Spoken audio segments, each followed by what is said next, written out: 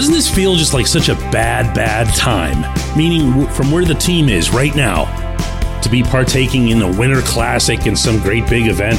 Good morning to you. Good Monday morning. I'm Dejan Kovacevic of DK Pittsburgh Sports. This is Daily Shot of Penguins. It comes your way bright and early every weekday if you're into football and or baseball. I also offer daily shots of Steelers and Pirates where you found this. It is Penguins versus Bruins at 2 o'clock today. Winter Classic, Fenway Park, national TV, all that other stuff, and the pageantry and the different uniforms and the tassel caps. And admit it, this is going to be the first time you'll have watched one of these things, whether it was Winter Classic, Stadium Series, whether it was in Pittsburgh or Chicago or Boston or wherever, and thought to yourself, dude, just need the 2 points, okay? Am I right?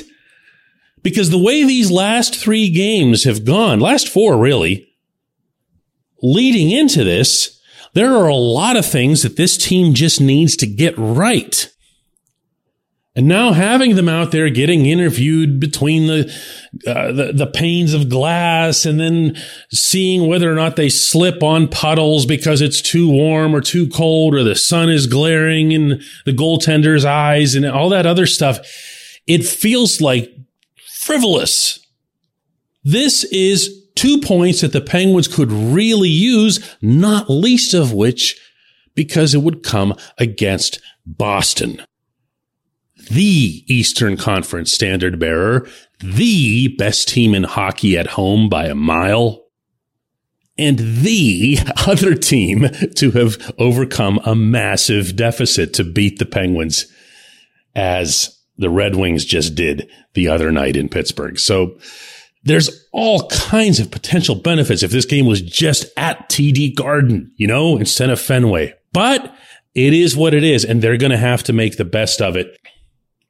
Here's what Mike Sullivan told our reporters at DK Pittsburgh Sports at Fenway after yesterday's practice.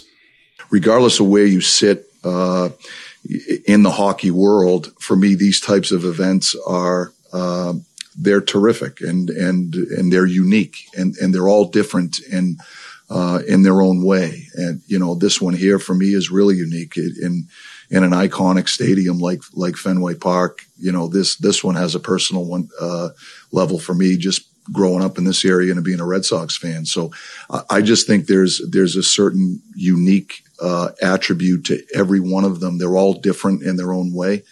But from an experience standpoint, I just think there's nothing better. Yeah, the game matters. The game matters quite a bit. And it's going to be interesting to see the extent to which both teams are cognizant of that. This portion of Daily Shot of Penguins is brought to you by the good people at the Greater Pittsburgh Community Food Bank, where they're committed to providing food for all of our neighbors in need across Western Pennsylvania. They, in turn, need your help. Find out how $1 can be turned into 5 full meals. For those in need, visit pittsburghfoodbank.org. So again, the spectacle notwithstanding, they would really benefit, the Penguins would, if they just played a better brand of defensive hockey. Just do that. Remember, every single time a Sullivan team gets itself in trouble, especially over any sustained period, and doubly especially when it involves things like, blowing leads on a regular basis, how do they get better? How do they fix themselves? Right. They start defending again. Do you remember the trip a couple of months ago, which the Penguins went from St. Paul to Winnipeg to Chicago, and they ended up starting a beautiful run, a month-long run for the team. When they went into St. Paul, they defended hard. They just weren't very smart about it. They won the game, but they still gave up 4 goals to the Wild. Then they go into Winnipeg, and they just completely clamp down on the Jets, one of the West's better teams, to the extreme that the Jets had absolutely nothing going. And it was immediately after that game, and I was there, within minutes of the final horn, that players were openly stating, that's it. That's it right there. That's how we need to play. That's what we need to do. Well, they ended up doing it for the most part. And they went along with the thought process that the goals will just come because we have that many guys here who can score. And even though the power play wasn't going at the time, the power play eventually came around. And they do, in fact, have those players. And they do, in fact, have that capability. But the defense requires, the defending requires flipping the on-off switch. And it has to happen at some point. Maybe it won't be today. Maybe everyone will get so whatever over the atmosphere and looking around the green monster and everything else that it'll just become, the game itself will just become, I don't know, or some of these problems or some of these issues will become something of a subconscious thought instead of what's at the forefront. Or, not to be ruled out, the Bruins could just steamroll them because the Bruins are really, really good. But it's going to have to happen on this trip. And yes, it is a trip because the Penguins are flying from Boston to Las Vegas and then to Phoenix.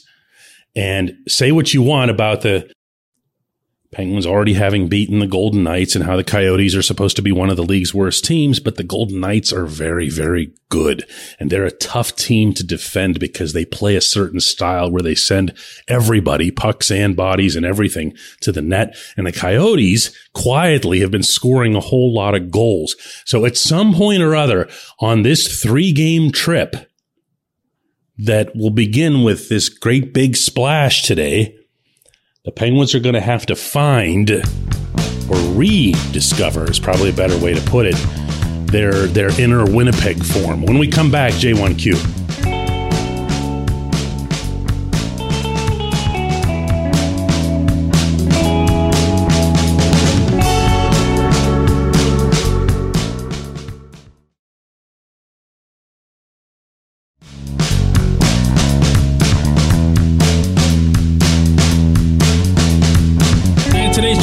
Comes from Mary, who asks, why does Mike Sullivan only play Drew O'Connor and Kasperi Kapanen in about 7 minutes? They're young.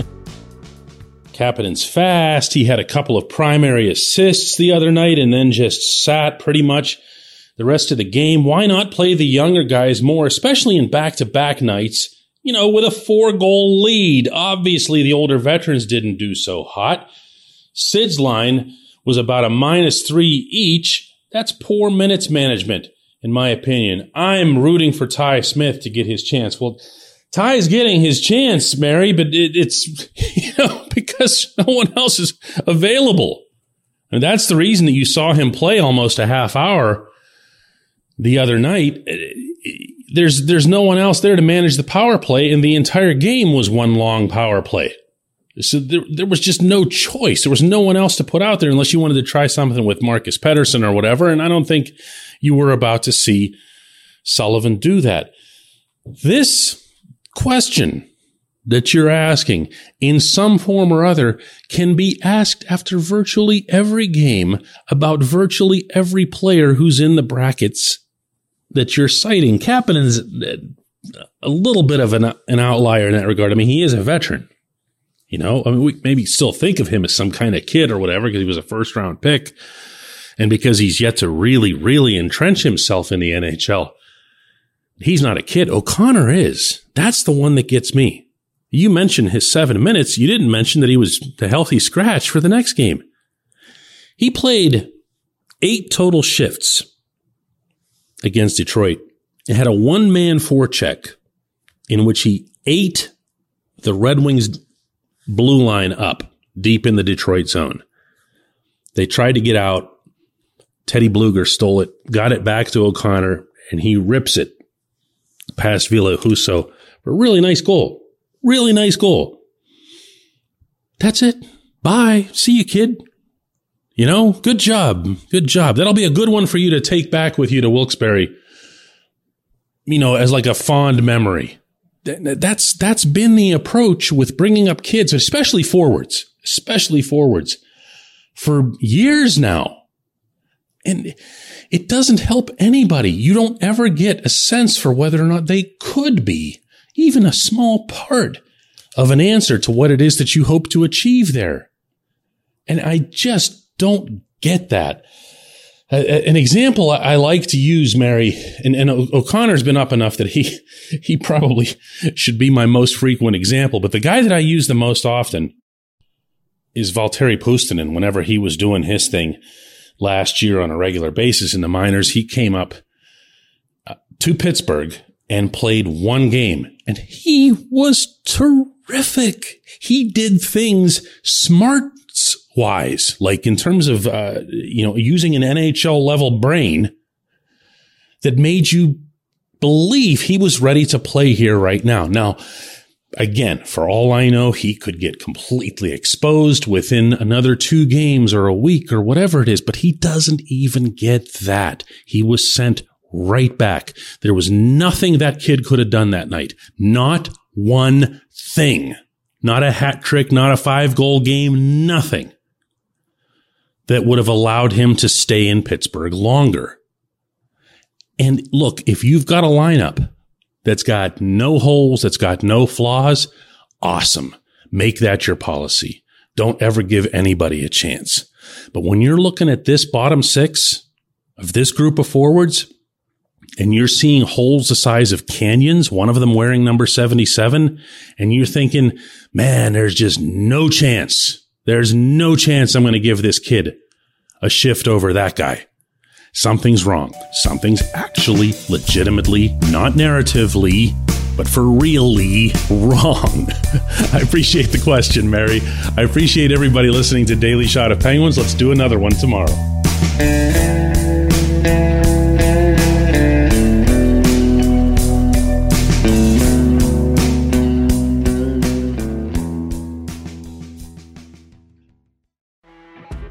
You know when you're listening to a true crime story that has an unbelievable plot twist that makes you stop in your tracks? That's what our podcast, People Are the Worst, brings you with each episode. I'm Rachel. And I'm Rebecca. We're identical twins who love true crime cases that make you say, didn't see that coming, and we hate the people responsible for them. Listen to People Are the Worst now on Apple, Spotify, or wherever you get your podcasts.